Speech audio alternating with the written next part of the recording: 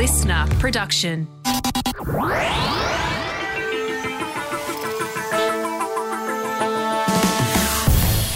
Hello, and you are very welcome to another episode of Science Explained, a weekly podcast brought to you by Listener and Cosmos. Today you've got me, Amalia Hart, and we are focusing on the James Webb Space Telescope. What is it and what's it looking for? So, over the last few months, I'm sure you've at least encountered the words James Webb and Space Telescope at some point, probably in combination. The telescope launched with great fanfare on December the 25th last year, and since then it's gone through a series of seemingly small but actually epic milestones, like unfurling its mirrors. But what makes it so cool, and how far is it actually going to see, and what's the deal with infrared? The James Webb Space Telescope is a telescope primarily designed to conduct infrared astronomy. Astronomy is the study of the cosmos. Infrared, on the other hand, is a spectrum of light. But let's unpack that quickly. Infrared waves are part of the electromagnetic spectrum. This spectrum is the range of wavelengths, otherwise known as frequencies, over which electromagnetic radiation extends. Electromagnetic radiation is defined as energy or particles from a source that travel through space or other mediums, and it includes lots of things we're familiar with: radio waves, infrared light, visible light, ultraviolet light, X-rays, and gamma rays. If this feels a little bit like a series of babushka dolls of explanations, I hear you, we'll get there soon. The wavelengths of each type of radiation get shorter as you go along the list. If you imagine it as a line, it gets squigglier towards the gamma ray side.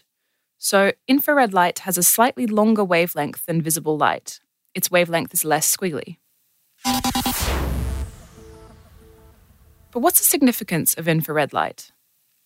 Infrared light was first discovered 200 years ago by German-born British astronomer William Herschel, who noticed that sunlight conveyed heat when he looked at the sun through a telescope, which is not something I'd recommend doing. He also noticed that different filters created different heat levels. To figure out what was going on, he set up an experiment. When sunlight passed through a slit and then through a prism, which he plucked from a chandelier apparently, it formed a colour spectrum on his table. Then he arranged 3 thermometers so that the central one could be placed at different points in the spectrum, while the 2 either side acted as controls in the experiment. What he found was that there was a temperature rise that was lower at the violet end of the spectrum, but increased towards the red light end. Now, as the sun moved across the sky, the spectrum moved across the table. When the central thermometer was just beyond the red end of the spectrum, Herschel realized that the temperature was registering as even higher than before. It was puzzling, to say the least. That's how he concluded that there were invisible rays coming from the sun and refracted by the prism beyond the red end of the spectrum. We can feel infrared in the form of heat, and it's used in thermal imaging cameras and remote controls. But why do we want to look at the sky in infrared? Well, cosmic objects like stars and galaxies release energy across the electromagnetic spectrum, so it helps if we can see in all these different states. That's why we also have radio telescopes. But importantly, about 1/2 of the starlight produced and emitted throughout the history of the universe has been infrared, according to the European Space Agency. So there's a lot of activity going on in that spectrum. Also, space might be vast tracts of emptiness, but lots of the cool stuff actually has dust around it. So infrared telescopes can see things that optical telescopes, which take in visible light, cannot. Additionally, cold objects can be picked up in infrared which don't shine in visible wavelengths.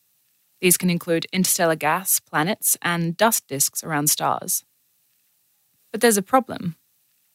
Earth's atmosphere blocks most infrared wavelengths, and the atmosphere also produces its own infrared radiation, so it's quite difficult for an Earth-bound telescope to see distant objects in infrared. Hence the launch. James Webb reached its destination in January, more than 1 million kilometres from Earth. From there, it can peer back to the farthest reaches of the universe and back in time. Now for the big reveal. One of the reasons the James Webb is so exciting is because it can see in infrared light. But it's not just because it's another spectrum of radiation in the universe. Seeing in infrared can actually help us see the past. Infrared light, when it reaches us, can be very old because of a phenomenon called redshift. When a light source is moving away from the viewer, that wavy line gets stretched and less high at the peaks and troughs. meaning its wavelength also gets stretched, growing redder and redder until it shifts into the infrared spectrum. This is similar to what happens with sound. Think about when a police siren whizzes past, the pitch decreases as it drives away. Because space is constantly expanding, the most distant things in the universe are moving away from us. And as the light from those distant things travels, it's being stretched out. So the light that reaches us from the most distant parts of space is also some of the oldest light we'll see. What that means is that we can peer at some of the earliest phases of the universe and learn more about its origins. In theory, we'll be able to watch the first stars and galaxies form. So the James Webb is sort of like the next generation after the long reign of the Hubble telescope. Hubble revolutionized our understanding of space. It helped us figure out how old the universe is, it helped us learn about the existence of dark matter and dark energy, and it helped us discover thousands of exoplanets. Now, James Webb will help us probe these amazing mysteries even further. The telescope is now in orbit and it's unfurled its components. Those include its sun shield and its mirrors. It needs the sun shield to protect it from the sun because it needs to cool way down. That's because one of its instruments, the mid-infrared instrument, or MIRI, needs to be at 7 kelvins, that's minus 266 degrees Celsius, before it can function. And we need MIRI because mid-infrared light is important for seeing young stars. Mid-infrared light can pass through clouds that are 20 times thicker than visible light can pass through. And baby stars are generally shrouded by thick clouds of matter, known to the rest of us as dust. The other thing that MIRI is really good for is seeing extremely distant galaxies which have shifted into mid-infrared light over time. After the cooling, the astronomy begins.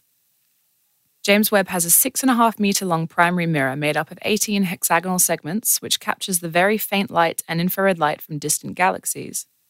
Then to the instruments. In addition to MIRI, there's the near-infrared camera, or NIRCam. Its wavelength spans from red light to near-infrared, so NIRCam can observe objects that shine across that spectrum like exoplanets. It can also detect slight irregularities in the telescope's primary mirror. Next, there's the near-infrared spectrograph, or NIRSpec. Spectroscopy is a study of the properties of light across different spectra of electromagnetic radiation. So NIRSpec can be used to study the detailed structure of certain objects, and it can provide low, medium, and high-resolution observations of objects in the near-infrared spectrum. Finally, there's the Near-Infrared Imager and Slitless Spectrograph, NIRIS.